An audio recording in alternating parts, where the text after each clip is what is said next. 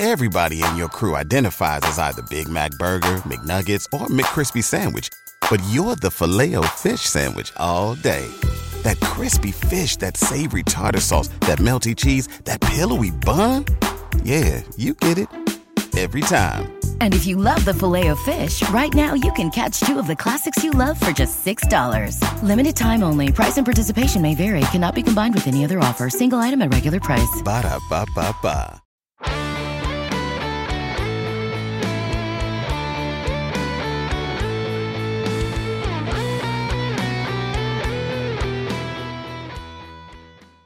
Welcome to today's edition of the Baseball America College Podcast. I'm Teddy Cahill. Joining me, as always, is Joe Healy. We are talking today about the third weekend of college baseball. Going to preview the action from around the country. Got some exciting series and tournaments. Importantly, the Big Ten is returning to action. This will be their opening week of their conference-only slate. So we're going to get into that a little bit. And then we're going to talk about some of the best series from around the country. So an exciting show coming up. We'll dive into it in a second. But first, I've got to let you know that the Baseball America College Podcast is presented by Rapsodo. Rapsodo has become the industry standard in player performance data. Coaches use Rapsodo data as a measuring stick for player development and evaluation. The Rapsodo National Player Database is a free service that allows you to see how you stack up against your peers and provides a pathway to get discovered by scouts. You can check out the Rapsodo National Player Database at rapsodo.com/national database. All right, Joe, we're here. It's a beautiful Thursday as we record this ahead of the third weekend of the college baseball season. And we're going to get to all of that, the Big Ten, the top series from the weekend. We'll pick 5 of those to break down, as we always do. But Joe, what we're really here to talk about today is the Omaha Derby. That is the Nebraska Omaha Mavericks and the Creighton Blue Jays facing off this weekend in Omaha. Big series for, in all seriousness, big series for the Mavs. They're opening up their new stadium this weekend against crosstown rival Creighton. So a big deal for that program. A little under the radar when you talk about opening the stadiums at Oklahoma State and Florida, chief among them. But Omaha also opening up a new stadium. That's a big deal for, people who have been following along with our work for the last couple of years. May remember a story I did 2 years ago. It was the beginning of what turned out to be Omaha's team that got to a regional in 2019. They had a couple of weekends where they played 3 games in 3 different facilities, and they were high school facilities around the Omaha area, which is less than ideal. And so that team has really been pretty nomadic over the last couple of years. And so to have like a legit stadium that they can call home is a huge deal for that program. So, and it's a competitive series now. It wasn't always the case. Creighton really was the better team in that series for a long, long time. And they, in terms of raw talent, still might be, but Omaha has clearly proven to be here to stay in terms of being a quality team. So that's actually that is a live series, you might say, in Omaha. I wonder if I don't know how exactly to put this, but I wonder if any city over the last decade has spent more money. Clearly places have poured more money into ballparks than Omaha, because big league ballparks cost a lot of money and minor league ballparks cost a lot of money. But my point here is that Omaha, or the slightly surrounding Omaha area, has built 3 high-level baseball stadiums in the span of a decade now, with TD Ameritrade opening in 2011, and then the Omaha Storm Chasers opening their new park around the same time. I think it was a year or 2 later, maybe, but around the same time. And now the Mavericks opening this stadium. And, for being just a mid-sized city, that's an awful lot of baseball infrastructure investment being thrown around here within the last 10 years in Omaha, Nebraska. Yeah, no kidding. It's in a couple of those stadiums, obviously for Omaha, it's the university, in this case, Nebraska Omaha. It's mostly just kind of for their use. And I guess even the Storm Chasers, although the Storm Chasers, they'll do other events there, but I'd be fascinated because of my specific background. For those who don't know, I have a master's in public administration. So I'm kind of nerdy about things like city planning and kind of the machinations of that and what goes into stuff like that and infrastructure and things of that nature. And I'd be fascinated to kind of, talk to some of the people around the city of Omaha over the last 10 to 12 years, because it really does kind of feel like it's a city that has decided, and this is not passing judgment. I say this without judgment at all. Like, it's clearly a city that's decided we're going to go all in on being an event city, and having the CWS every June really helps because you've got a tent pole event, but they also do the US swimming trials. And, when I talked to some of the local business people around Omaha, when the CWS was canceled, and talked about the impact of that, they were able to rattle off like several other events that happened in Omaha around that same time that I was unaware of and that I could not even name you now without going back and looking. So it's clearly a city that has really gone all in on, let's build some infrastructure here so we can host these kinds of events, so that we can bring people to Omaha outside of just the CWS. And I think, I don't know whether that's working or not, or how they even define whether it's working or not. But what I will say is that the city does a really good job. And I've seen this with the CWS. I can't speak to the other events, but the city does a really good job of wrapping its arms around events like that. So it really does feel like a concerted effort. I sound like I'm doing PR now, but does seem like a concerted effort from the top to down to the bottom in that city of, let's support these events and really make Omaha a place that people want to come to hold these events, so we can bring people into our city. Because you typically see everyone really go all in on trying to promote events around the city and bring people in, and then give people a good experience there. Well, the other really, really notable event that they have there annually is, of course, the Warren Buffett, I don't know. Oh, yeah, Berkshire Hathaway. Yeah, whatever. I guess the Berkshire Hathaway annual meeting is the official name of that event. So having that along with the College World Series every year, and then they've become, like you said, the swimming trials home every 4 years, and they play an awful lot of NCAA tournament games there. I think they're going back. I know they had games last year. I think they're going back soon. Obviously, this year they're all in Indianapolis. But they do have an awful lot going on there. And totally unrelated, well, not unrelated, but noting that the entirety of the basketball tournament, both the men's and the women's, are going to be located in one geographic area, the men in Indiana and the women around San Antonio. I have at various times thought about, like, what would that look like for baseball? And like, could they pull such a thing off? And I have at times forgotten that Omaha was opening this stadium for UNO. And that gives them 3 in one area. Now, obviously, one being a AAA stadium, a little uncertainty about the AAA schedule. They recently canceled AAA for April. We'll see where they are in June. And you throw in Lincoln, which I know is not Omaha, but it's not that far away. All of a sudden, you have 4 pretty high quality stadiums, not that far away from each other. So just a little something to think about.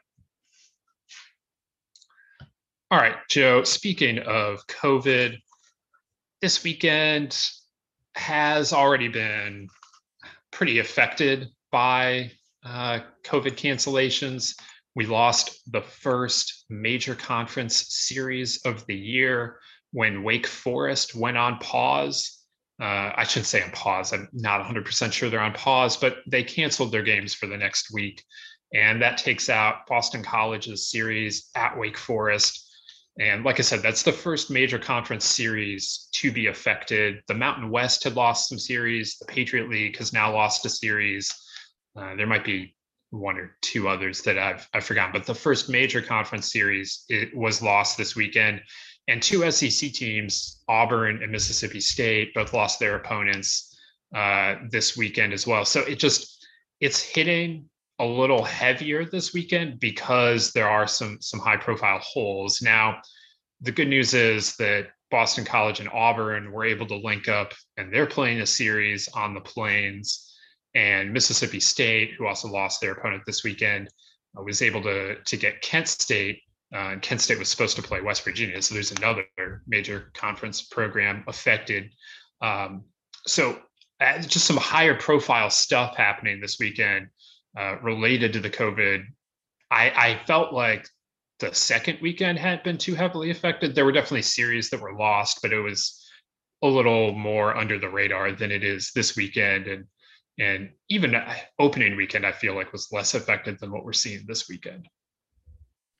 Yeah, it has just kind of come to I don't want to say come to a head, because that implies that it was something that was building. I think what we've learned with COVID is it just, you can do everything you can do, and sometimes it's just going to get you. And you could be as careful as you could possibly be, and there's only so much you can do. So I don't want to suggest that it was something that we were working towards here, but it has just kind of been a bigger deal this weekend. And I thought we'd actually, I've tried to take the attitude of, honestly, like the first 2 weeks, we lost that Kentucky North Carolina series to start the season, but outside of that, we really hadn't lost. And I don't want to downplay teams losing games, because those kids are disappointed, the coaches are disappointed. But in terms of high profile stuff, we hadn't lost a ton the first 2 weeks. So I'm trying to take the attitude of, that things could have been a lot worse to this point. So I'm trying to be appreciative of the fact that, okay, week 3 has been affected a little bit, but ultimately to this point, I think it has not been as bad as I thought it was going to be. I thought baseball was always in a better position than some of the other sports for reasons that you and I have talked about offline. It's a smaller roster than football. It's outdoors, which is better than basketball. They had the benefit of starting later. So not only are we kind of better as a society at understanding what we need to do and what we shouldn't do, but also the numbers are better right now across the country versus what they were certainly during the entirety of the bulk of basketball season.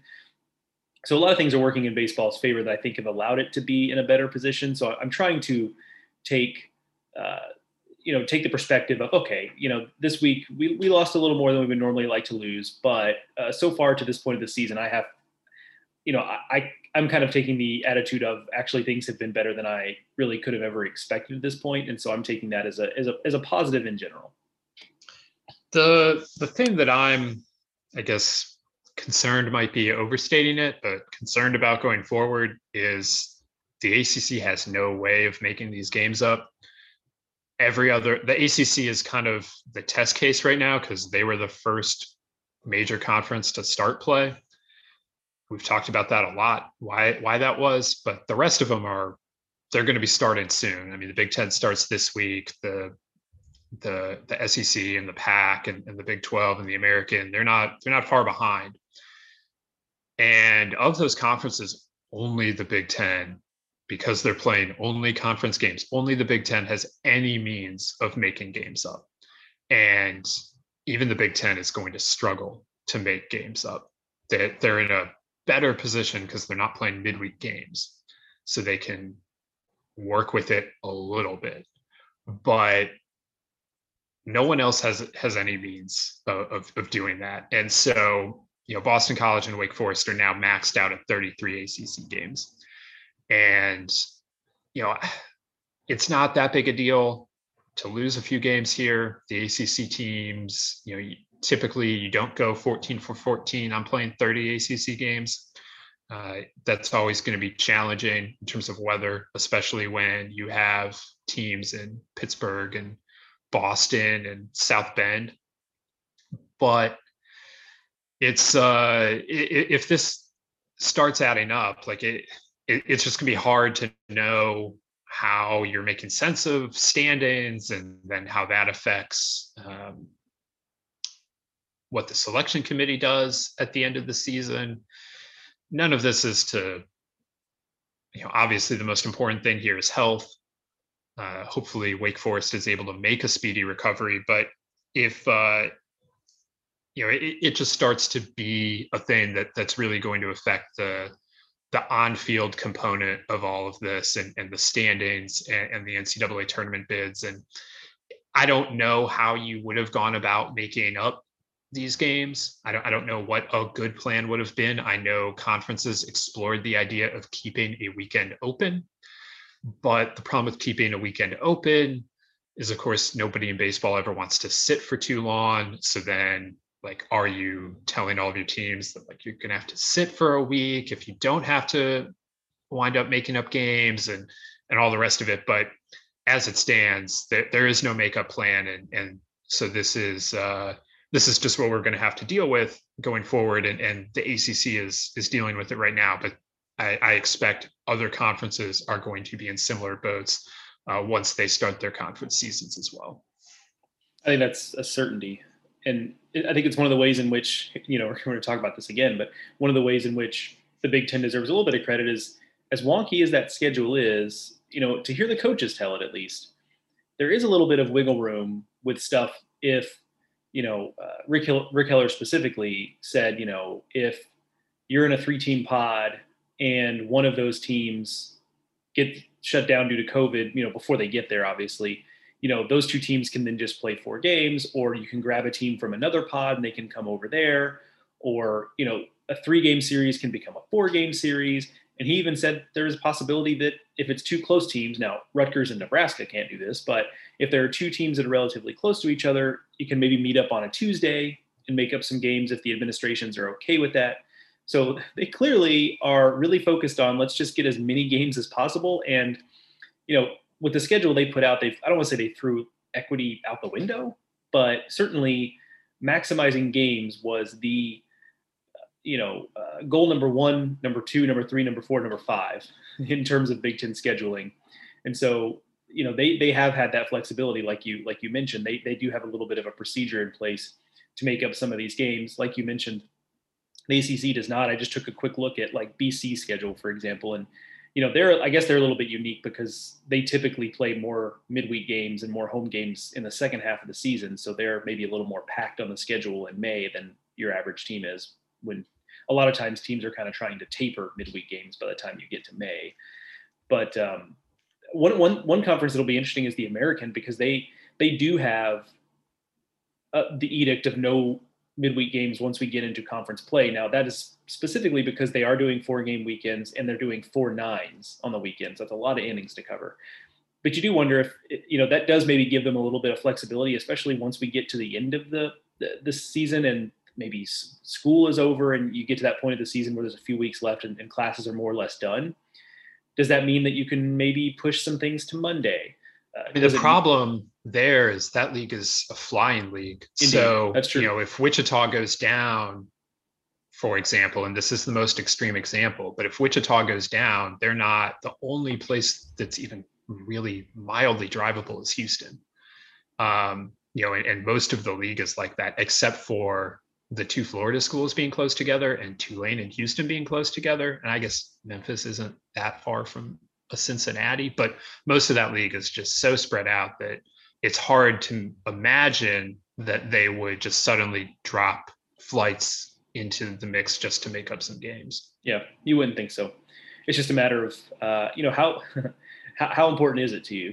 And you wonder if it gets to a certain point, what kind of solutions do we start seeing? Because I don't anticipate it getting to this point based on what we've seen through 3 weeks, but we'll see. But, if we start to see teams in some of these leagues that, if you get paused at just the wrong time, it could cost you 6 or 9 conference games in some cases in these leagues, or if you're playing 4-game weekends, even more. And at what point do leagues start to look at some outside the box solutions at that point? I think that remains to be seen, but I would not be surprised if we did see some weirdness late in the season for conferences trying to bend over backwards to try to get some teams, some games later in the year. But obviously we'll have to see on that. Yeah, it's something to watch. Hopefully it doesn't come to that, but minimally there are going to be teams that do not reach the maximum number of conference games, or the scheduled number of conference games, I really should say. And the BC scheduling Auburn this weekend, like that's really cool that they were able to make that happen, but that wasn't easy. They were supposed to be flying into Winston-Salem or into North Carolina. I don't know if they were where exactly their flight was taking them, but this is college baseball. They don't charter here, really. There are very few teams that use charter flights. So, BC was able to pivot. It wasn't an easy pivot by any means, and it's going to cost them some money, but they were able to find a way to get down to Auburn this weekend. And that's not the easiest place in the world to get to. If you've ever been to Auburn, you know that you're either flying into Atlanta and driving a little bit, or you're flying into Montgomery or maybe Birmingham and driving a little bit. It takes some doing. So, good on BC, good on Auburn for making the most of losing their series this weekend. And that's going to wind up being a very intriguing matchup that means a lot for both teams, I think, because Auburn is reeling a little bit after what happened in Round Rock last weekend. And then on the flip side, BC is flying high after upsetting Duke in Durham. And this could be a nice add to their schedule if they're able to go out and get a couple SEC wins on the road. Yeah, no doubt. Really good opportunity for these two teams, and a good job by these staffs to get this worked out. That has been one of the real positives so far of what we've seen related to COVID cancellations in baseball, is that there's been a level of nimbleness with these schools being able to get stuff scheduled on the fly, and there's a level of rigidity in it seems like in football is obviously a whole different deal. We saw some of the scheduling on the fly in football, most notably with BYU and Coastal Carolina getting together later in the year. But basketball, it seems like there's been a level of rigidity. They didn't do a lot of non-conference in basketball. Maybe that's part of that, but baseball has really done a good job so far of making lemonade out of lemons with the situation. And I think this is a great example of it. A couple of teams that, BC obviously can use the opportunity to continue building a postseason resume, which it started in earnest with a series win against Duke last weekend. And Auburn, like you said, trying to get up off the mat off of we didn't talk about it much, and we don't need to here, but that tournament in Round Rock last weekend was just, we talked about it a little bit on the preview podcast, in that, it's a tournament that had a little bit of urgency behind it because so many of those teams in that field had kind of come off rocky starts to the season.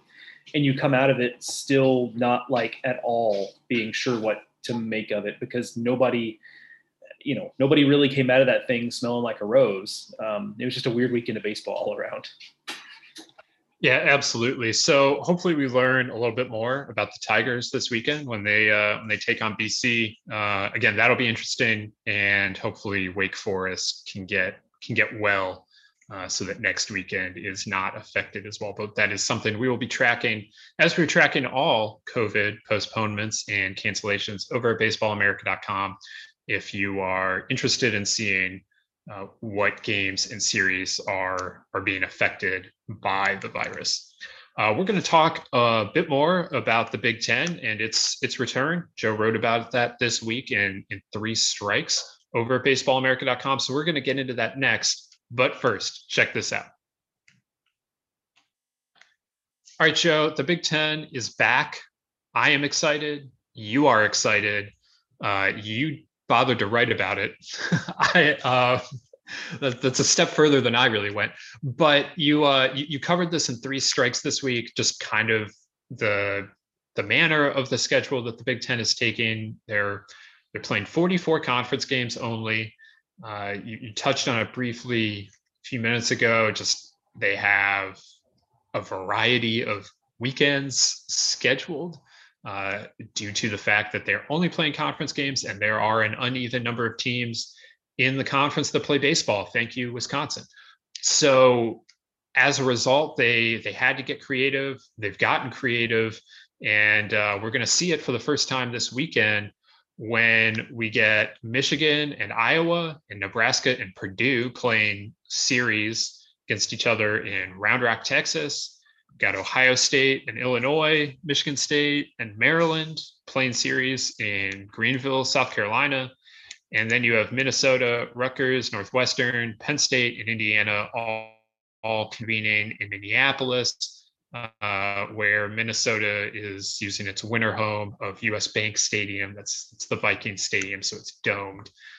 They play their non-conference schedule there every year. So those teams are convening there for some sort of, I don't know, group tournament thing happening. I don't know, Joe. You explained. Can you explain what is happening not only this weekend but throughout the season there in the Big Ten? Yeah, gosh, I wish it were that simple. It is a wild setup, absolutely wild. So, I mean, just to kind of start with, we've talked about this a little bit, but the easy thing to do from a scheduling standpoint for the Big Ten would have been to just kind of started mid-March. There are other conferences that are doing that. Metro Atlantic, for example, from a baseball standpoint, that's not the company you want to keep, but that is an example of a Northern conference that was like, okay, we're doing conference only. And I think they're doing 40 games, but they're starting in a couple of weeks. So the Big Ten could have easily probably started their schedule 2 weeks from now, whatever that would be, the weekend of the 19th, and done however many weeks that is times 4, done 4 games a weekend. You ended up with about 36 games. But they wanted to do more than that. I think they deserve some credit for trying to maximize that. And the coaches echoed that. Maryland's Rob Vaughn, I think, was probably the most fervent of that group that said, look, we want to play as many games as we can. Like, would we have loved to have been playing last weekend? Yeah, but I mean, this is what we got. So we're excited. We're still getting to play as many as we are. So they were able to use a couple of these venues. A couple of them made a lot of sense. Minnesota obviously gets to use the indoor facility. That's great. Having to schedule the way they did there, I haven't really looked exactly what the day-to-day is there, but I can't imagine it's super clean with what the number of teams they're trying to get in there. Greenville makes some sense, and I will be in Greenville this weekend. Michigan State has like a long-standing relationship with the Greenville Drive and that facility in Greenville, South Carolina. They play at least one weekend there every season and have for the last several, I guess. So that made some sense. They were able to pull that together. I'm not sure how exactly Round Rock came together, but it is one of those places that typically brings in college baseball. We obviously just had the Round Rock Classic. There's a group of organizers in Texas that runs the events like in Round Rock and in Frisco. And so I think they're always just kind of looking for opportunities to bring more college baseball to the area. So that plays out in that way. And then from there, like I kind of thought, okay, your opening weekend's might be a little weird, but from there, maybe it's just kind of a more traditional schedule, but that, listener, is not true either.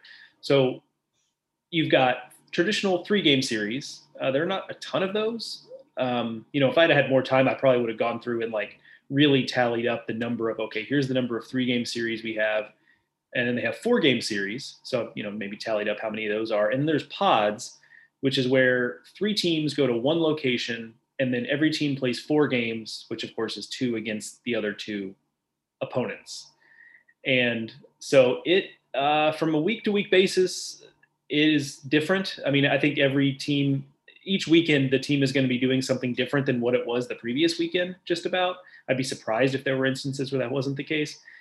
So the teams are going to have to kind of be adaptable. I mean, I think at this point, every team in college baseball is kind of used to the idea that they're just going to have to be adaptable and go with the flow. But the Big Ten, I think, is taking that to a little bit of an extreme. But I think the positive spin of this, and the coaches saw 2 sides of this, right? So because it is such a big schedule of just Big Ten games, the positive spin of it is, you know what? Like, we've had some complaints, and I'm kind of paraphrasing and editorializing myself here, because none of the coaches that I've spoken to have said this specifically, but that, the last few years have kind of been in the Big Ten have been, I don't want to say marred, but you just know going in that who you end up playing in a given year has a lot of bearing on what your season looks like. So if you get a softer schedule, well, that might increase your chances to, let's say, win the Big Ten title, but it might also kind of hurt you from an at-large perspective if you don't win the Big Ten title because you're not playing those high RPI teams.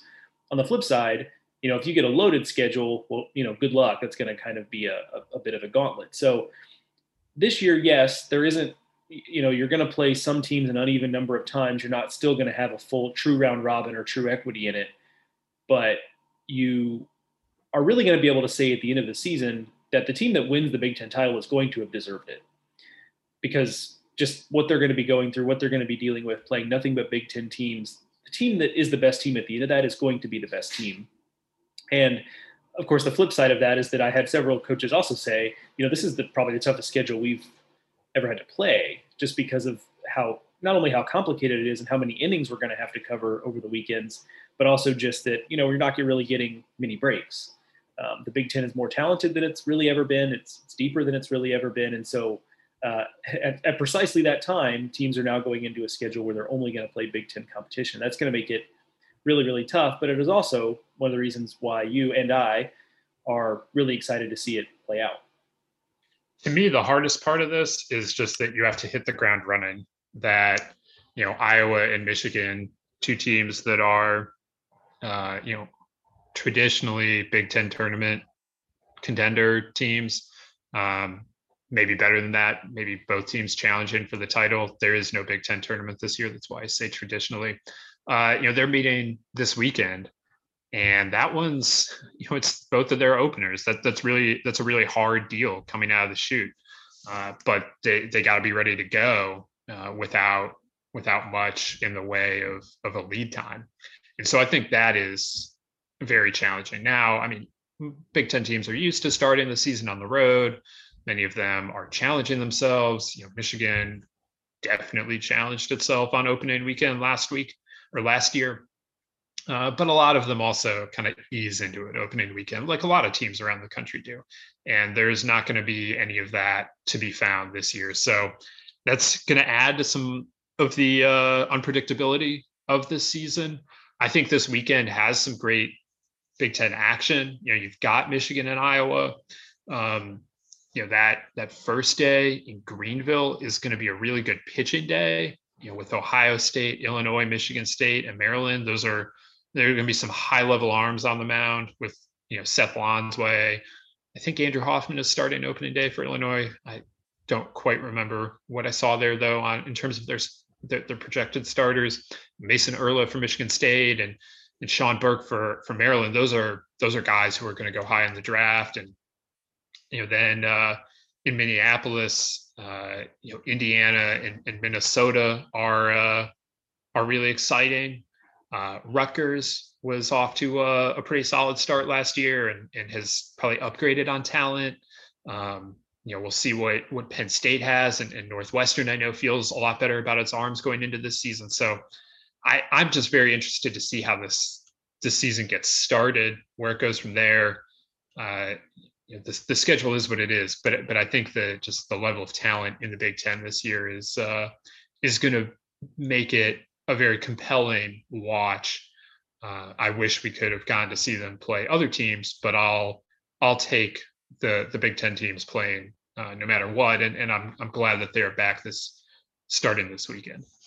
Yeah, I mean, I think it's going to be just a good pitching year period in the Big Ten. I think you and I have had that conversation offline that, the guys you mentioned, but it's a year, it really is a year where most teams in the Big Ten have a guy that they feel pretty good about on Fridays, and that a lot of them are good prospects, really talented pitchers. So I think it is going to should on paper be a good pitching year in the Big Ten. The one question I have about the Big Ten that is unanswerable at this point is how this schedule is going to affect what they do in the postseason, especially with the Big Ten tournament, as you mentioned, being eliminated.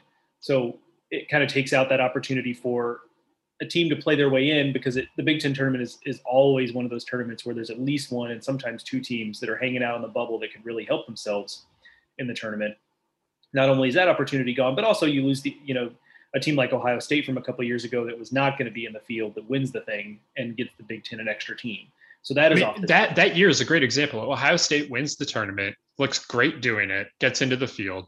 There are people that would have you believe that Michigan needed what they did in Omaha that year to, get into the tournament so they could get back to Omaha. I never felt they were quite that bubbly, but I mean, the committee putting them where they put them in the tournament field kind of indicates that maybe that was correct, that they really did need all of that. So, I mean, you eliminate that without having a Big Ten tournament. Yeah. So, I mean, that obviously is a net negative, just if you're having to game that out. But what we really don't know is how just the conference only schedule is going to affect the way the committee views the league. And that, like I said, is unknowable until we see a bracket. And even then, like, we probably won't know exactly what they were talking about in that room.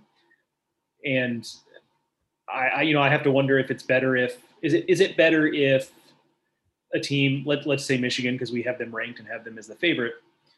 Let's say Michigan really gets going and they rip off a 36-8 or 37-7 or something like that in the Big Ten. The most unbelievable part of that might be actually just playing all 44 games and getting that, finishing with 44 games. But let's say they go 37-7, and then you've got a couple teams that are good but not great behind them. Is that better for the Big Ten? Because then any team that maybe the one team or two teams that beat Michigan in a series, that helps their case? Or is it better if you've got like a group of 4 or 5 teams that are all competing for the Big Ten title in the end? I guess it's going to depend on how firm or soft the bubble is. It's going to depend on a lot of factors that we can't predict, but I'm sure that's causing a little bit of anxiety around the coaches I talked to were kind of, as expected, just kind of downplayed that because they truly, it's not just a cliche when they say we can't control that. That is more true this year than it has ever been. But I imagine that has to be causing some anxiety that they just don't know how the league is going to be perceived when it's all said and done.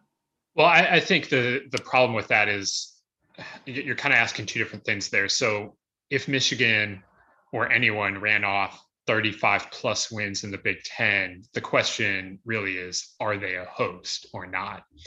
And then how that affects the rest of the conference and how it's perceived really depends on like, okay, so if the winner wins it with 36 wins and then second place has 32 or 33 wins, like those two teams are clear-cut tournament teams, no problem about it. Well, what if then there's a huge gap and you have a bunch of teams with like 25, 26 wins? Do any of them get a chance to rise above? Or what if the top 4 teams in the conference run away, win 30 plus a piece? They probably all get in. So I don't think it's so much does one team run through it. It's more what do the stand-ins look like for teams 3 through 7? Because those would be the teams traditionally in the bubble talk. I would guess that the Big Ten is going to get 2 bids almost no matter what. There's just going to be some respect given to them. There's going to be a lot of eye test, like, oh, look at how much talent they have. Like we can clearly see that when we watch these teams.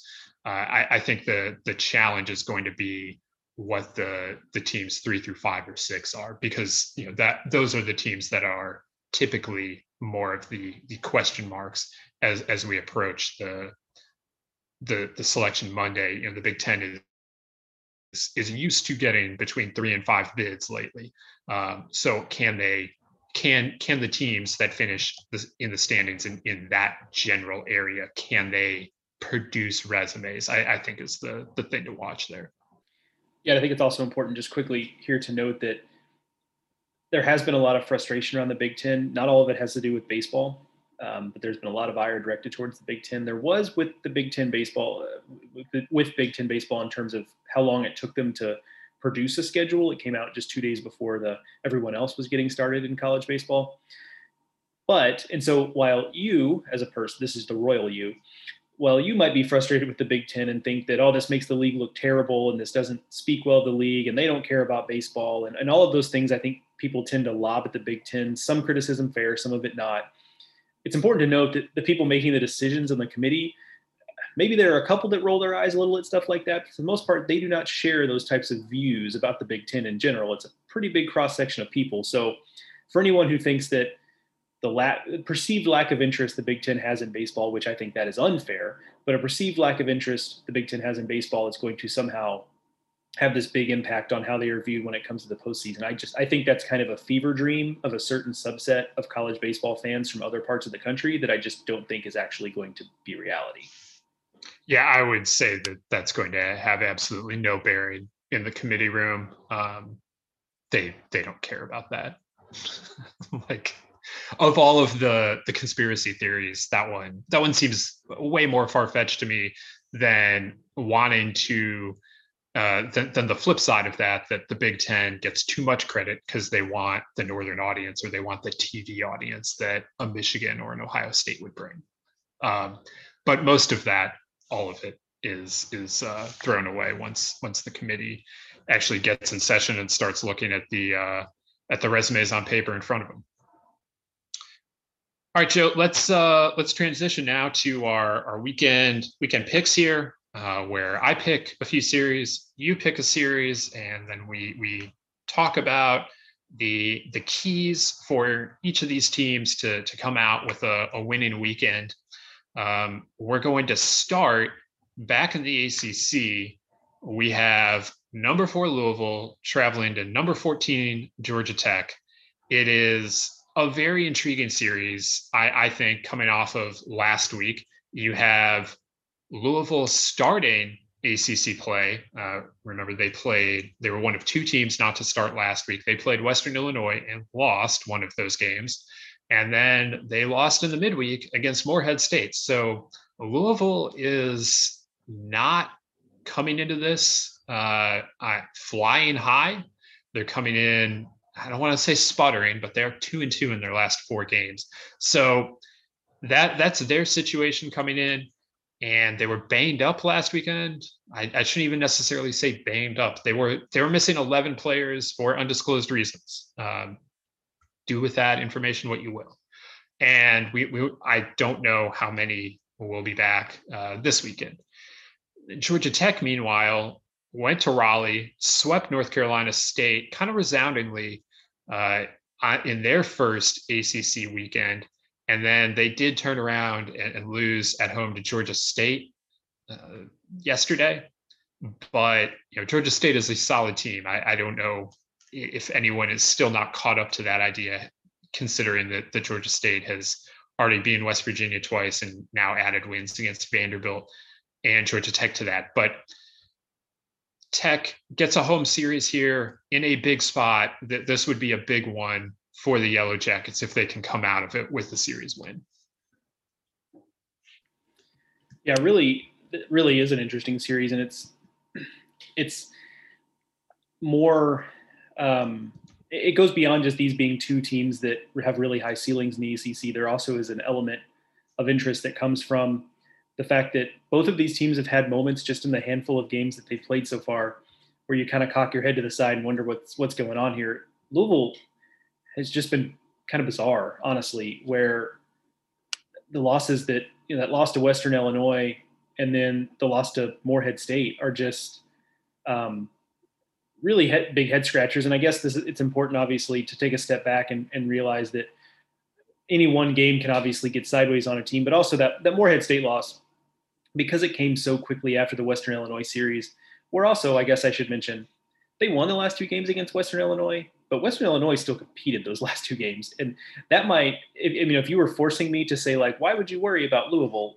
It might be that more so than just the fact that they lost the one game, is that Western Illinois really hung around that entire weekend.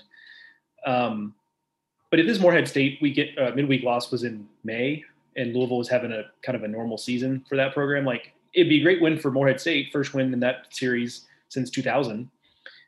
So that doesn't change, but I think it would cause less consternation on the Louisville side of things. So Georgia Tech similarly, lost to Georgia State, and you said it. Georgia State clearly has proven that they can compete with these teams. They've done it every time they've taken on one of these big name teams they've played so far. They've competed, so that we know that much. And I have to wonder if Georgia Tech is built in such a way. We've talked about some of the concerns maybe we have with their bullpen once you get past their top couple of guys. And you wonder if Georgia Tech is going to be one of those teams that we see periodically that plays pretty well on the weekends, especially the first couple of games of the weekend, but maybe struggles a little bit more on the midweeks or on Sunday games when you start to really push on their depth a little bit. I have to wonder if the pattern we've seen from them so far suggests that they might just be one of those teams this year. And so the good news for this series is, they get to start fresh. They're starting back on a weekend, but I do wonder if that's kind of the team that we're looking at here. Yeah, I think there might be something to that. Georgia Tech's team ERA has crept above 4, despite the fact that Brant Herter and Sam Crawford, their top 2 starters, have ERAs under 1. So obviously what's happening behind those guys is suboptimal for the Jackets. This series is probably going to be relatively offensive. I would have to guess. Going down to Atlanta, getting hopefully some better weather. Louisville, that was definitely a problem last weekend. At least from what I saw, the weather was not good. But hopefully get a little better weather in this series, and maybe that'll help the offense a little bit. We'll see where Georgia Tech is. It was a really loud series last weekend against the Wolfpack. They still confuse me as a team. Kevin Parada has started to get going. He is, of course, their outstanding freshman catcher, big time hitter. You can find him in the top 10 of the freshman of the year watch right now over at baseballamerica.com. But he's had a down couple of games. I don't know what to make of that. There are a lot of small sample sizes here, but he can really be a force when he's right, and Luke Waddell in there as well. But they also have some guys who really haven't clicked into gear yet, like Trace Gonzalez, like Colin Hall, Jake Holland. So, we'll see if any of those guys can get right against Louisville. And then on the flip side, Louisville, is in a similar spot. Like Lucas Dunn, one of the most veteran players in this series, comes in hitting 250. And Alex Pinellas, who somebody on this podcast, maybe it was me, picked to win Player of the Year. He started the year 2 for 31 with one extra base hit. So that's obviously not good. Getting him right is going to help a lot of things for Louisville, I would have to think. Not like their offense has been a problem, but still they're going to need him in the heart of the order doing what he's capable of doing. And I think that probably is the key for me this weekend is can Louisville get guys like Levi Usher, who last year started so well, but is currently hitting 258, Lucas Dunn, who one of their better veterans, hitting 250, and Alex Pinellas hitting 2 for 31 at this point in the season. Can they get those guys going at Georgia Tech against what is not the best pitching staff in the ACC? If they can do that, they've got a really good chance down there. If they don't, I would have some concerns about Louisville this weekend. I would say that so I think that's a good one, because I would say, you said the offense hasn't been a problem, and I would, it hasn't been perhaps a big problem. I would agree with that generally, but I would also say that it's just been so inconsistent. I mean, I go back to that Western Illinois loss where they just had nothing once Western Illinois, who the name is escaping me and I should give them credit, but they brought in this little lefty who just like slidered them to death in the last few innings. He was a kind of a funky lefty who wasn't throwing very hard, and he was just slider. And they just had nothing for him. And then, scoring 2 runs against Morehead State, for that matter, scoring 4 runs in game 2 against Western Illinois. So they have these moments where they kind of, the offense looks exactly like you think it ought to, outside of, Pinellas really struggling, but it's just been so inconsistent. It's kind of come and gone a little bit. So I think a big thing for Louisville is I feel like they really need to win.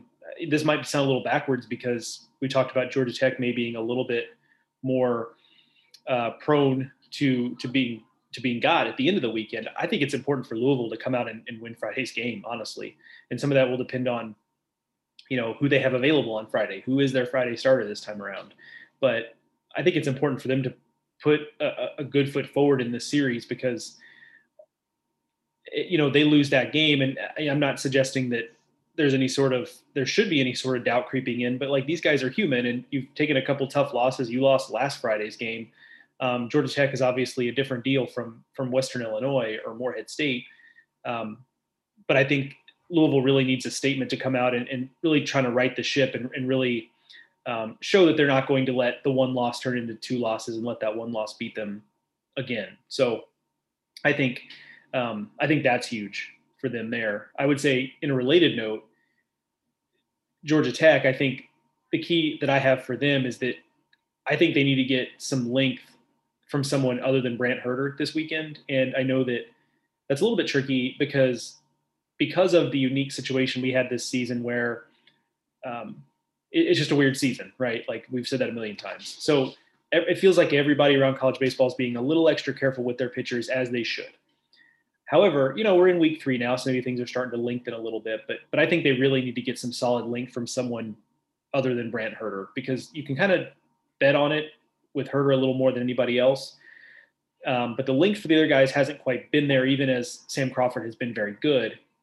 There just hasn't quite been the number of innings there. But I think the fewer number of innings they can expose their bullpen to, I think the better for Georgia Tech. And so if they can go into Sunday feeling like we've got everybody in our bullpen here, I think that's where they can really give Louisville trouble, because in little spots, they can really hurt you with their bullpen, because Dalton Smith has been pretty good, but I think more than that, you've got guys with bigger stuff like Luke Bartnicki and Zach Maxwell who can give you an inning at a time. And if you can start to stack 3 or 4 of those guys up back to back to back, you don't need that much length on Sunday. So if they can set themselves up to be in position to do that, I feel pretty good about it. But it starts with, particularly on Saturday, getting a little bit of length in their start and not just making the last 2 games of the series be bullpen games.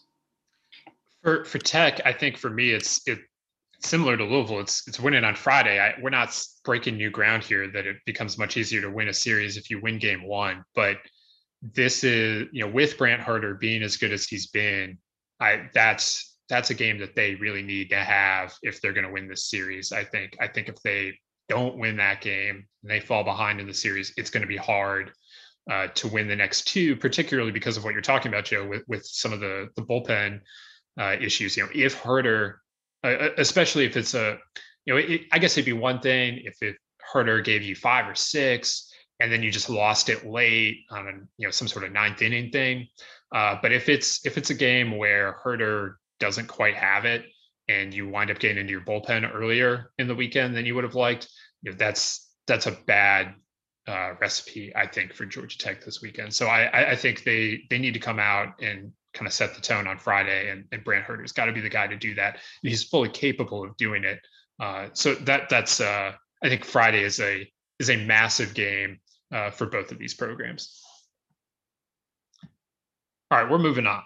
We've got next up Texas, Houston. In Houston, you have an intriguing matchup here for me because both of these teams, they need this. UT comes in at 5-4. Of course, they had that bad opening weekend in Arlington. They've kind of righted the ship a little bit since then. Now they get a tricky Houston team that comes in at 6-2, but it's a soft 6-2. They haven't really shown what they're capable of yet. The opening weekend was against Texas Southern. Then they went to Corpus Christi last weekend. And, there's just not a whole lot of there on their schedule. And then they lost on Wednesday to Lamar. So I don't know what to make of the Cougs yet. I definitely look forward to learning this weekend as they host the Longhorns. And again, I think both teams come into this with a lot to be gained from this weekend. Yeah, I agree. A couple of teams that still don't know what to make of. And we to a certain degree, we still probably won't. If Texas comes into the series and wins 2 of 3, I think we're still kind of left wondering what to make of it because, at that point we start to maybe ask some harder questions of Houston. And then at Texas at what would be 7-5 we're wondering if any of those wins are really against high-end competition. So there is really a fairly likely scenario where we come out of this still kind of asking a lot of questions, but maybe we can get a little bit closer. I think there was some positives. Texas, it kind of feels like a little bit in the BYU series, but even as time has gone on throughout the week, where it feels like maybe they're starting to get some things figured out and start to come out of. It is possible that first weekend you could really just can chalk up to the entire city of Austin did not have power the week leading up to them going into that series, and they couldn't really practice. And those kind of things in the immediate lead up to the season really kind of matter. But you started to see some signs, like Ty Madden giving you a really good start. Tanner Witt has come out and proven on the mound that it looks like he's going to be a real dude for them. Right now they've got him in a shorter relief role, but I think he's shown you a lot. Colby Kubicek is going to be on the weekends. This weekend, he's pitched well so far, so maybe he's a guy who can come in and be a little bit of a difference maker on the weekend. UTSA transfer Palmer Wenzel in the bullpen has been kind of a revelation at just how good he has been. So it does feel a little like, Texas is starting to put it together. And of course the offense is more of a question than the pitching staff here. And we'll just have to see on that. But it does feel a little more like the UT team. It's easy to say when they're actually winning some games, but it does feel a little more like the team that we thought we were going to see coming into this season. Houston is weird. I agree with you. They have 20 home runs as a team. However, most of those, maybe not most, but a plurality certainly came in one game against A&M Corpus Christi where they just went absolutely nuts on the home run ball. So I don't know. I'm not really sure what to make there. And it was a team that you thought if this team is really good, it's probably going to be on the mound because they have not a lot of guys who have done a lot in a Houston uniform, but they do have a lot of guys who people feel pretty strongly about in terms of the quality of arm. They brought in a lot of new faces. The numbers out there are pretty good so far. This will be a little bit more of a test than what they've seen. But I did not expect to be at this juncture. And while the pitching numbers are good, I think what really stands out to you about the Cougars is how much physicality they have in their offense. And even if, yes, the quality of competition hasn't been the greatest for Houston, there's been Houston teams in the past that have faced competition on par with that and haven't shown nearly that level of physicality on offense. So I'm choosing to kind of take that as a sign that, this offense might be one of the better ones that Todd Whitting and his staff have had in a long time there. And I think that could go a long way towards making them better this season. For me, the thing that really stands out about Texas right now is that the offense it doesn't stand out to me that they're not hitting super well. Like that's not a huge surprise, but just some of the guys that are struggling to this point, it is a bit of a surprise to me that's where the struggle point is. Eric Kennedy, who was their best hitter, over one of their best hitters last year. He's hitting 162. Austin Todd, has been out of the lineup. DJ Petrinsky's kind of been out of the lineup. Those are two veteran guys. Getting them back eventually would mean a lot for them. Mike Antico, who I know had a lot of buzz coming out as a grad transfer from St. John's. He's struggled so far. And Trey Faltini, who I really, really like as a draft prospect in 2022. And some of that is just that he's an outstanding shortstop, but he's not really hitting right now either. He's hitting 222. So those guys, especially Antico and Kennedy, I think they need to find a way to get a little bit more out of. Antico homered in the midweek. That was his first one for the Horns. He's got 4 stolen bases. If he can just get a little more consistent, that would be really big. Kennedy's clearly not seeing the ball very well right now. He's struck out 11 times, no walks, and 37 at-bats. So getting him right would be huge. On the flip side, though, Douglas Hodo, who has as much speed as probably anyone in college baseball, I really think he's a lot of fun to watch. And he's been out there playing pretty well in a little bit more of a reserve role. So maybe they can get a little more out of him if they're not getting as much out of some of these other guys. But they're going to need a couple of those guys, veterans, but core lineup members to get it going, I would say. Yeah, I think that's my big key there for Texas on the weekend is get the production from the guys who haven't been hitting that you kind of expected to be hitting. I think for Houston, it's asking too much to have them go out and outpitch Ty Madden. Could it happen? Sure, it's baseball, but I think it would be a good sign for Houston if they're able to match pitching at least relatively closely with Texas over the last couple of days of the weekend. I think that gives them would put them in position to maybe win the series on Sunday. Is if they can go mostly inning for inning with Texas throughout the last couple of days. If you win Friday and you beat Madden, great. But outside of that, those last 2 games are going to be their opportunity to match the Longhorns and come away with a series win. I would definitely agree with that. I would add though that I feel okay about UH's starting pitchers in terms of matching up. They're not going to match stuff with Ty Madden, Kobe Kubicek, and Pete Hansen, but I think they can match up pretty well. But the bullpen has been great to this point for UH, and if they're going to win this series, I think they're going to need a lot out of their bullpen. Again, just because it's going to be like we talked about, guys aren't going that deep in the games. They're going to need the bullpen to keep doing what they've been doing.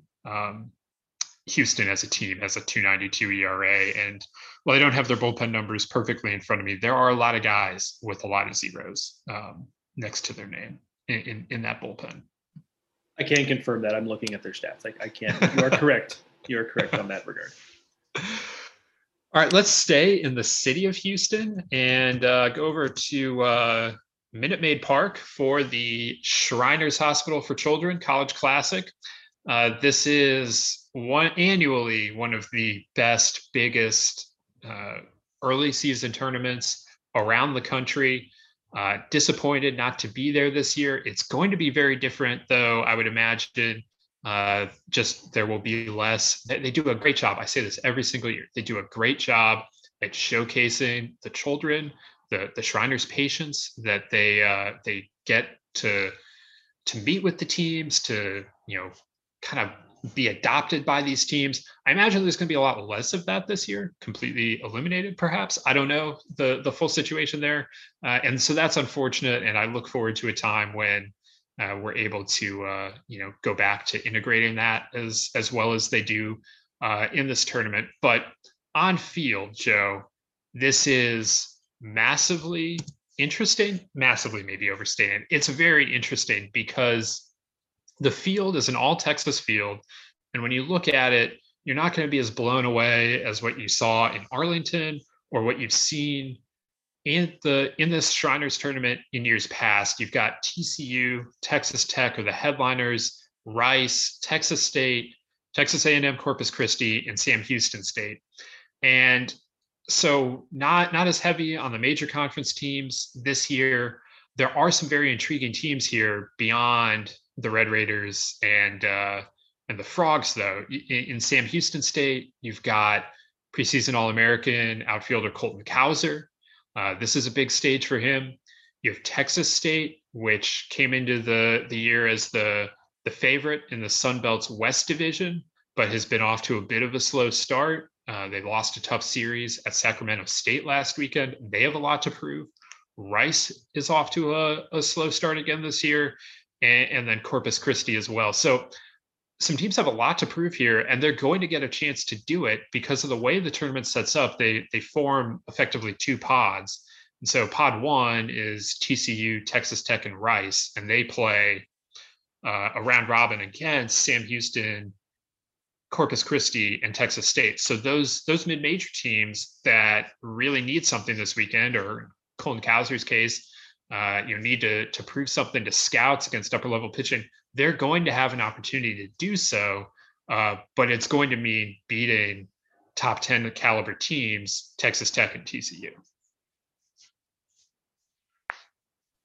Yeah, I think where this tournament maybe lacks in terms of the big time star power than that we are used to having in this tournament quite often, I think it makes up for a little bit, as you alluded to, in being important for certain different subsets of teams here, and also being an opportunity to there are some good teams here, especially with TCU and Texas Tech. So it's not without some big name power here, but I think with Texas Tech has now gone on its offensive rampage tour it does every year, where sometimes it's in the first weekend, sometimes in the second weekend, but they had their series where they beat up on Houston Baptist, poor Houston Baptist.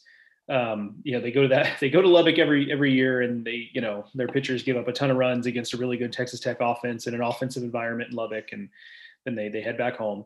And then they had a couple of big midweek, big run totals in the midweek against Texas Southern. So they have kind of done that ritualistic thing they do. But let's not forget that what we saw in the first weekend was a Texas Tech team that looked a little out of sorts, looked like it was still figuring a lot out. And at this point, it's very easy to go into the weekend and say the key for Texas Tech is to figure something out on the weekend. But I think we're kind of beyond that point. I think it's kind of clear just with the way that they handle their pitching staff that we're not going to get that. Yes, there might be a star that emerges. For example, Patrick Monteverde has been very good for them.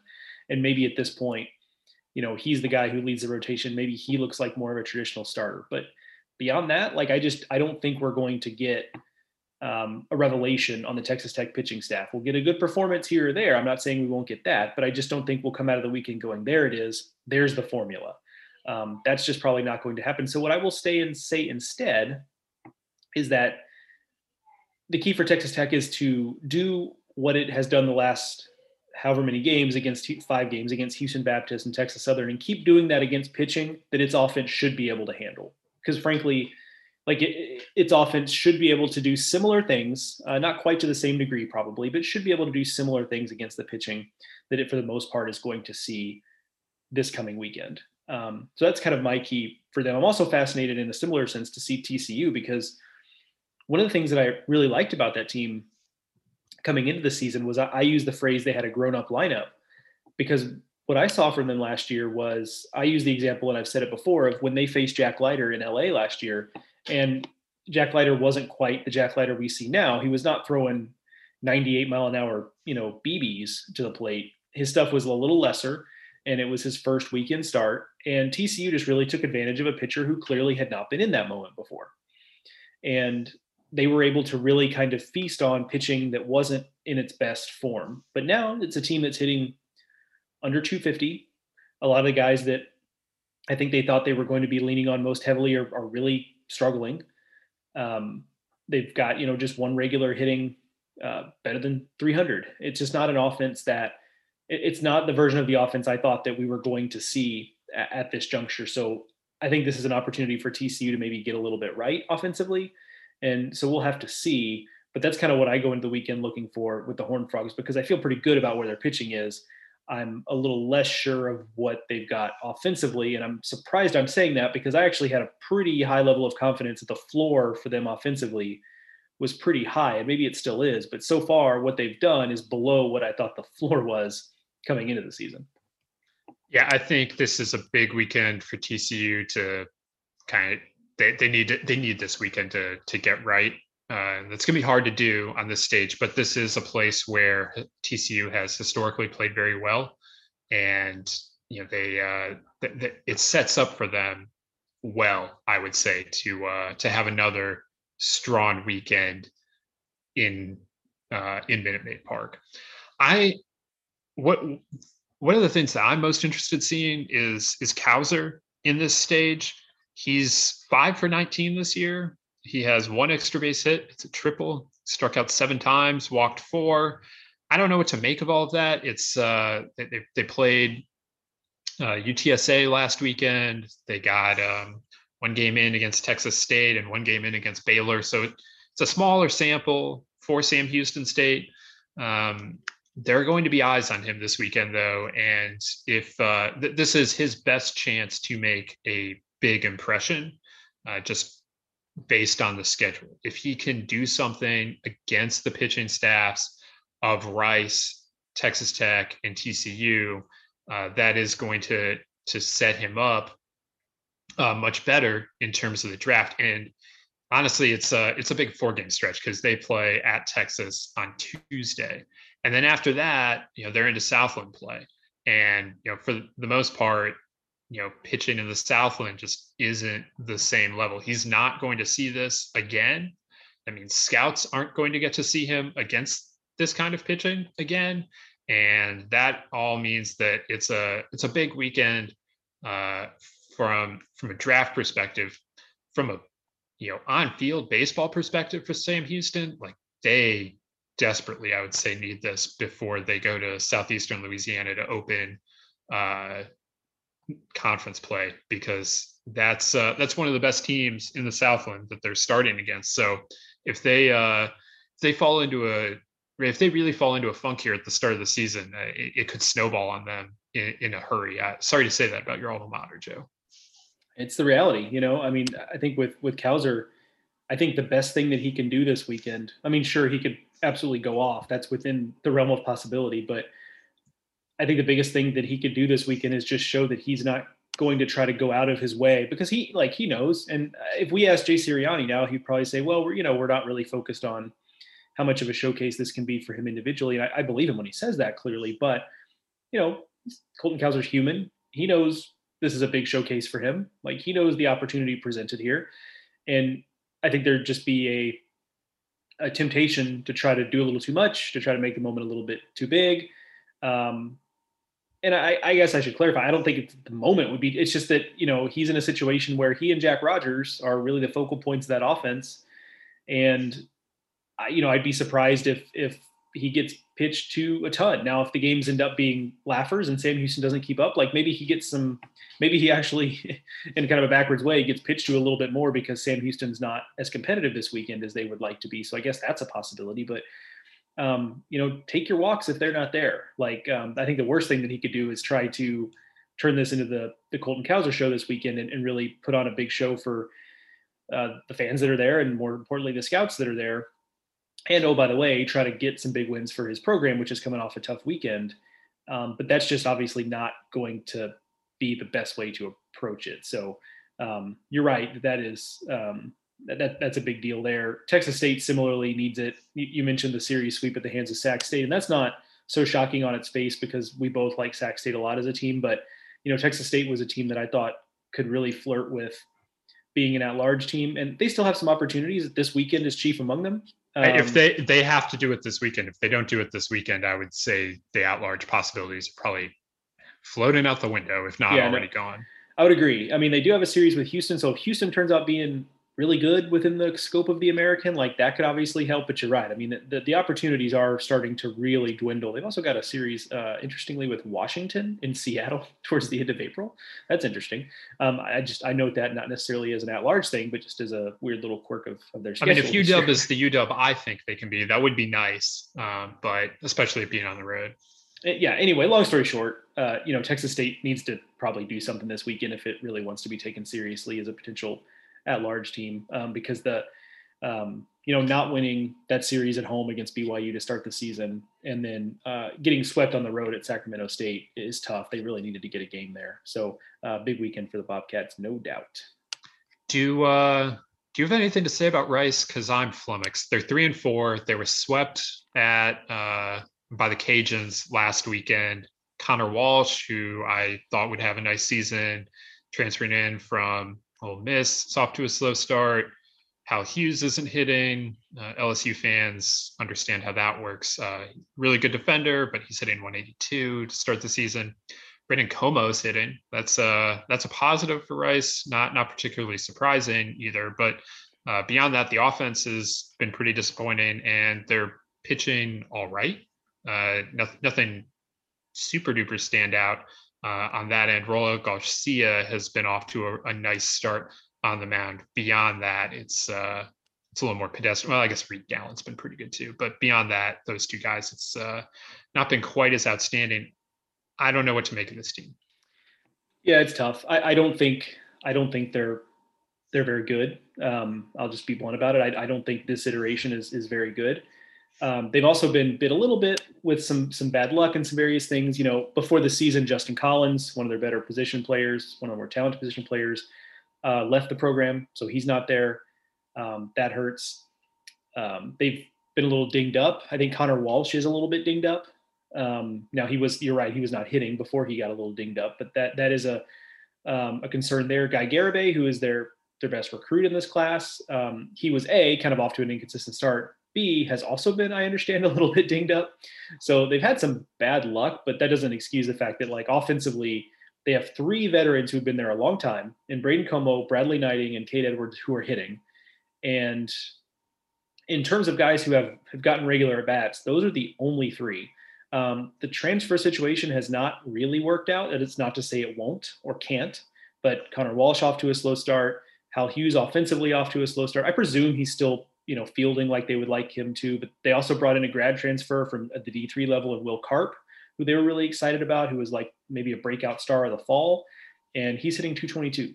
So that has not really gone according to plan. Roel Garcia, you're right. It's a guy who's dealt with a lot of injury concerns at Rice. He looks really good, so I think that's just a really positive story for him. Seems like he's been there really forever. If you're looking for a silver lining on the pitching staff, I do think it's that some of the guys who have thrown better innings for them are younger. So Reed Gallant is a freshman. Dylan Janik is a freshman. Matthew Linsky is a freshman. And those are three of the guys that have 0 ERAs. Now, Janik and Linsky have not thrown that many innings, but that has not precluded other pitchers, a small number of innings, from giving up lots of runs. So that is not necessarily going hand in hand there. So maybe you can start to squint and see that the makings of a pretty good pitching staff a couple of years down the road with this current group of freshmen, but that's may not help all that much this year, because I don't think this team is particularly good, and maybe I'll be proven wrong, but I think what we've seen so far, I think, is somewhat instructive of what we might see the rest of the way. All right, let's finish up my picks with another tournament in Texas. Let's go up to Frisco. It's another intriguing field. You got Dallas Baptist, you got Arizona, you got Oklahoma, and those three teams all off to intriguing starts here. I'm not quite sure what to expect from all of them. And then you have Missouri rounding out the field, and Missouri is not off to a good start. But we don't need to spend too much time on the Tigers, Joe. But just the field itself, DBU, Oklahoma, and Arizona all have a chance to really make a statement this weekend. Arizona and Oklahoma are hanging on the back end of the top 25. With a strong weekend in Frisco, they would really have a chance to kind of make a move. And I should note that this starts on Thursday because Arizona and Oklahoma added a game. The tournament really starts on Friday, but they're playing each other on Thursday night. So if you're listening to this on Thursday, look for that. If you're listening to this on Friday, they already played. So I guess look up the box score. But DBU has a really good chance here to make some noise. They're on the outside of the top 25, but not so far on the outside. If they had a really strong weekend, they'd really be in consideration. But I think Arizona and Oklahoma really have a chance this weekend to kind of reinforce or prove what we had been thinking about them since the preseason. Yeah, I agree. I think it's a really big weekend for those two teams in particular. I kind of look at it similar to the way I look at when we went into the last tournament, Round Rock tournament. There we go. Took me a while to spit that out. I look at it similarly in terms of there were some opportunities for teams to really make big statements. Oklahoma was one of them, and nobody really did. I guess Oklahoma played pretty well throughout the weekend, and they won the game in dramatic fashion with Auburn to start off, and then finished with the win. So maybe you can make the argument that helped them stay in the top 25, and that was a big deal. But really, you didn't come out of that weekend feeling, super confident about, necessarily confident about what you'd seen there. So this is they kind of are back in the same situation here. Also, just by the way, Missouri and DBU did follow suit. They are also playing a game on Thursday night. It starts at 8 p.m. local time in Frisco. I'm not sure why that's the case.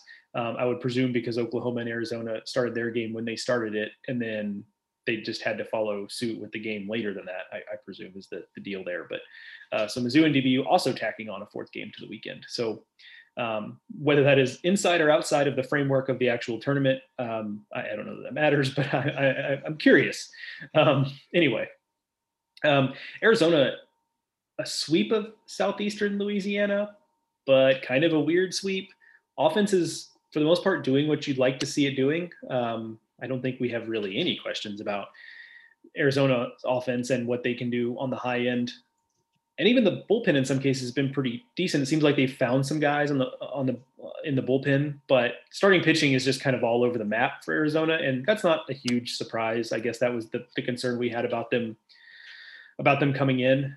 But I think that's a big key is getting a little more consistency out of those starters. And the numbers don't look too bad on their face for the pitching staff. It's a 3.53 team ERA, but there has been a level of inconsistency there. And, they've had a number of times where they'll get a start where it's a little bit of a mixed bag, and, guy throws 4 2/3 innings, gave up a couple runs, and it's like, okay, was this a good or a bad start? Like, it's hard to kind of quantify what this was.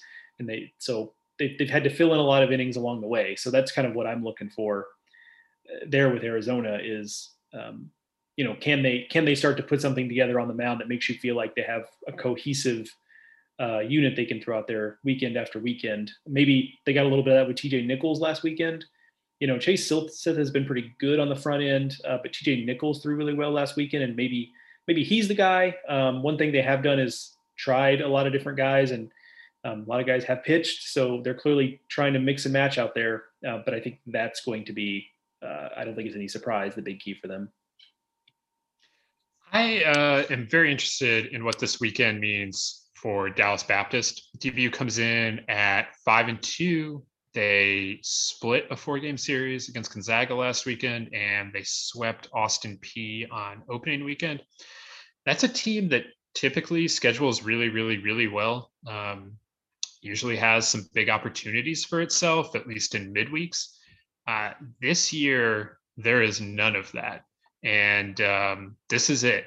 This is the only time that they're playing power conference competition. And frankly, even their non-conference weekends are not like amazingly high level. Austin Peay's 1-6, and I don't think, Joe, you picked them in the top half of the OVC. Gonzaga, we expect to be solid in the West Coast Conference. Oral Roberts is 2-6 and sure doesn't look like the Oral Roberts of old. They're playing Tarleton. That's not getting it done. UTRGV probably competes in the WAC, but isn't like a massive RPI boost or anything. And then Air Force, who will be okay probably in the Mountain West, but no better than that. That's their whole schedule. So if DBU is intent on producing anything beyond what they're doing in the Valley, this is the weekend to do it. And I think the schedule sets up for them well. They get Missouri for the first two, and then Arizona and Oklahoma. And if I was trying to draw up the schedule, like that's probably how I would have tried to draw it up if I was Dan Hefner. Maybe flip Oklahoma and Arizona. I don't know, but the point is, I would want to lead off with Mizzou, and they're getting to do that. So this is huge for the Patriots at large hopes. Should they wind up needing that. Now it's also entirely possible that they run away with the Valley and it really won't end up being a big deal. But for a team, for a program that is very much used to being in the at-large discussion, being on the periphery of the hosting discussion, things are just harder for them this year, given how their schedule shook out and the fact that they're not playing midweek games. So they need this weekend. They come in hitting pretty well, I would say. Blaine Jones, their shortstop, had a huge opening weekend, wasn't as good last weekend. Getting him back on track would be nice.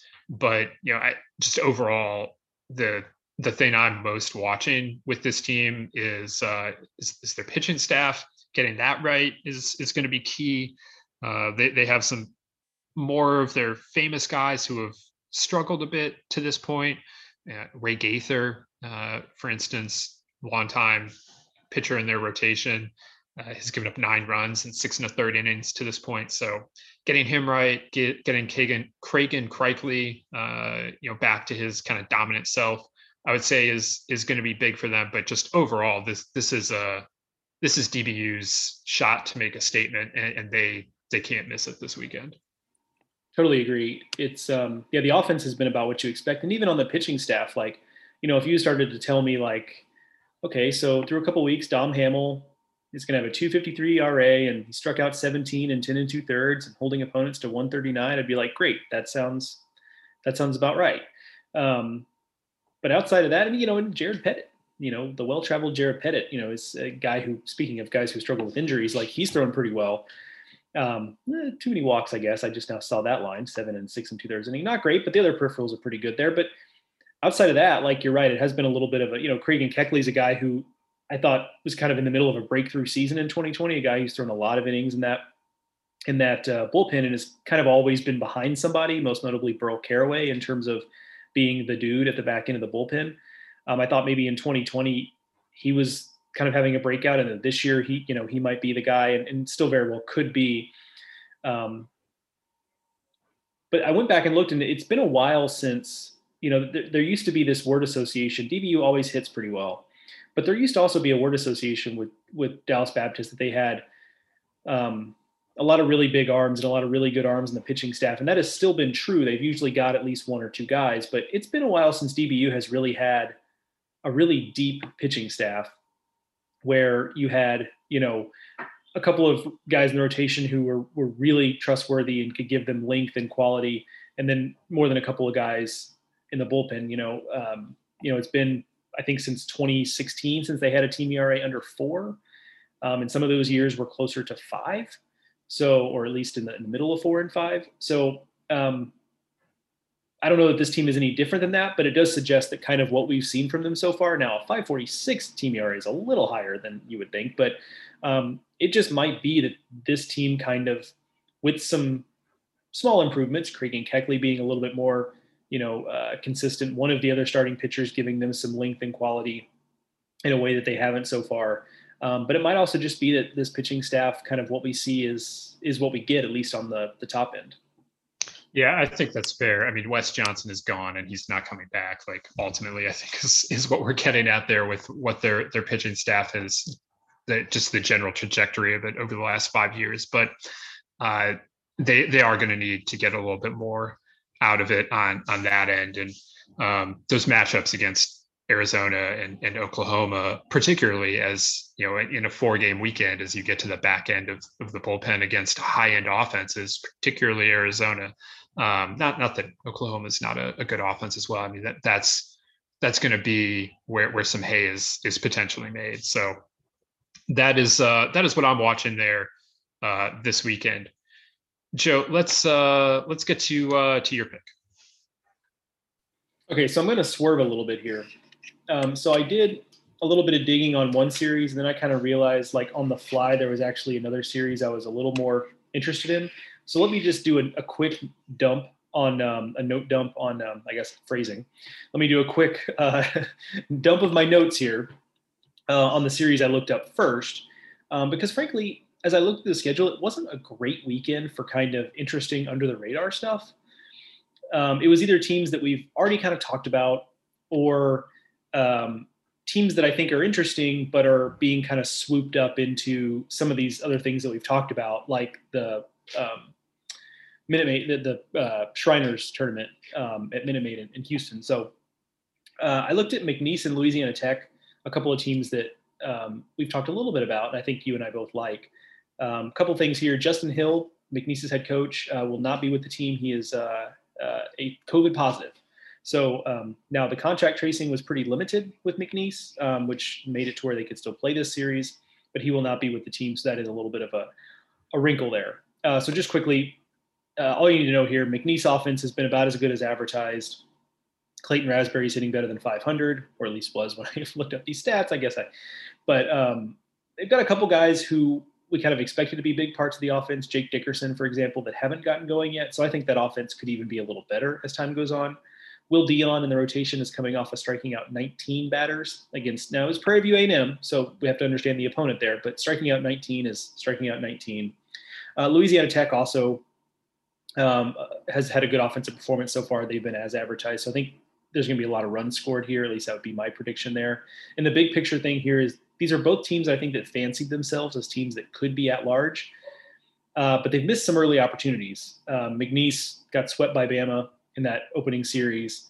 Louisiana Tech had a game against LSU the first Monday of the season where they got a lead early and just couldn't hold it. So I think a big series for these two teams to try to get, if they're going to be serious about building those kind of resumes, I think it starts with this series here. So as much as I talked there, that's not my actual pick.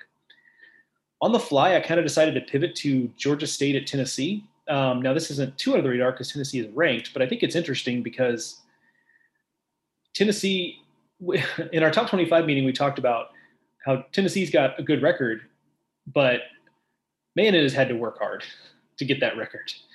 And it has kind of played with its food a little bit the first couple weeks of the season in terms of not really putting teams away like you would have hoped. And some of Georgia Southern, for example, good team. I think at this point we could say good team, has played a hard schedule, record doesn't reflect who they are.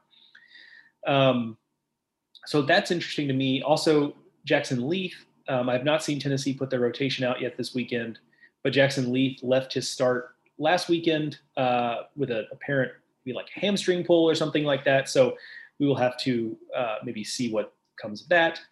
And now at this point, Georgia State, like we've talked about, that team might just be good.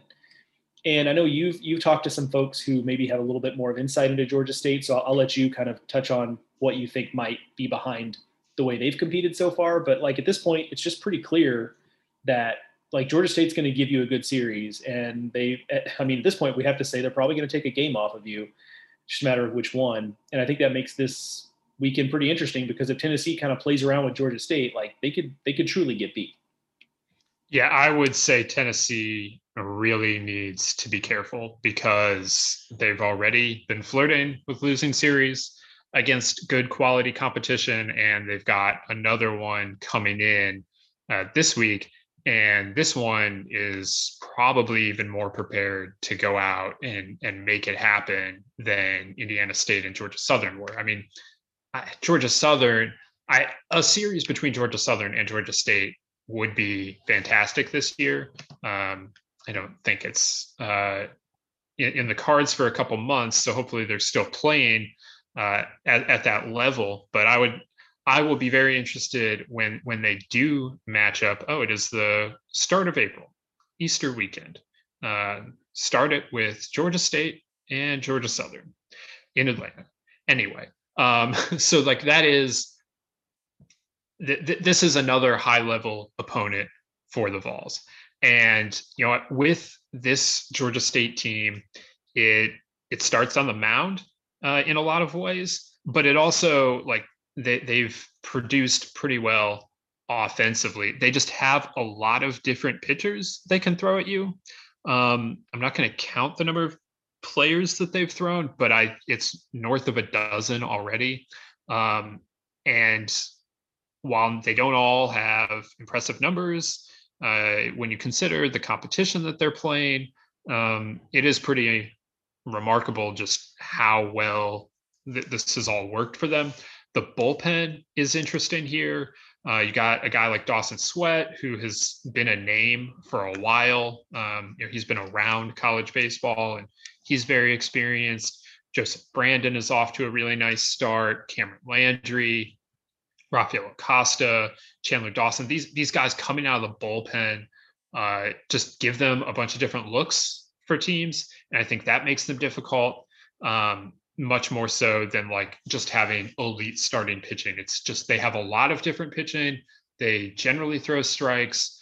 There's some different looks they can run at teams. And, you know, that's kind of been the key to the success so far, for the Panthers. They've got some good hitters. It's not the world's most offensive team. Will Mize is the standout there. He's hitting .412, but they have some power. It's not like a ton of power. It's not a ton of speed. It's just, again, a team that knows what it is, kind of makes you work a little bit in the strike zone. And, you know, it's just that they're pretty pesky. And they, again, use a lot of guys just offensively on the mound, whatever. They're going to run a lot of different guys at you, making, again, matchup problems. And this is Brad Stromdahl's second season as head coach there. And, you know, the results to this point have been very good. Now, they are just 4-6. But again, it's important to remember that that's 4-6 against West Virginia, Vanderbilt, and Georgia Tech. So decent competition there. I don't know at some point if playing all of these games against that kind of competition is going to catch up to Georgia State. Maybe it will, maybe it won't, maybe it will this weekend. It's been a tough road to this point. It's not getting any easier, but I have to believe that they knew what they were getting into coming into the season, and that they were probably pretty excited for it. On the Tennessee side of this, they got to fix the offense. Like, right, this is a team hitting .256. You're seeing Max Ferguson, first team preseason All-American. He's hitting .211. Luke Lipschius has been around this team for a long time. He's hitting .179. Connor Pavloni has been around the team a long time. He's not doing particularly well at the plate at the moment. There's just a lot of that, and they're going to need, I think, somebody to kind of pick it up for them. Jordan Beck has been playing very well. That's a breakout performance that, you know, I think Tony Vitello may have predicted on this podcast. I know that he's certainly high on Jordan Beck, and that's being delivered right now. I just can't remember if Tony name checked Jordan Beck on the podcast when he was here in the fall, but he's very impressive.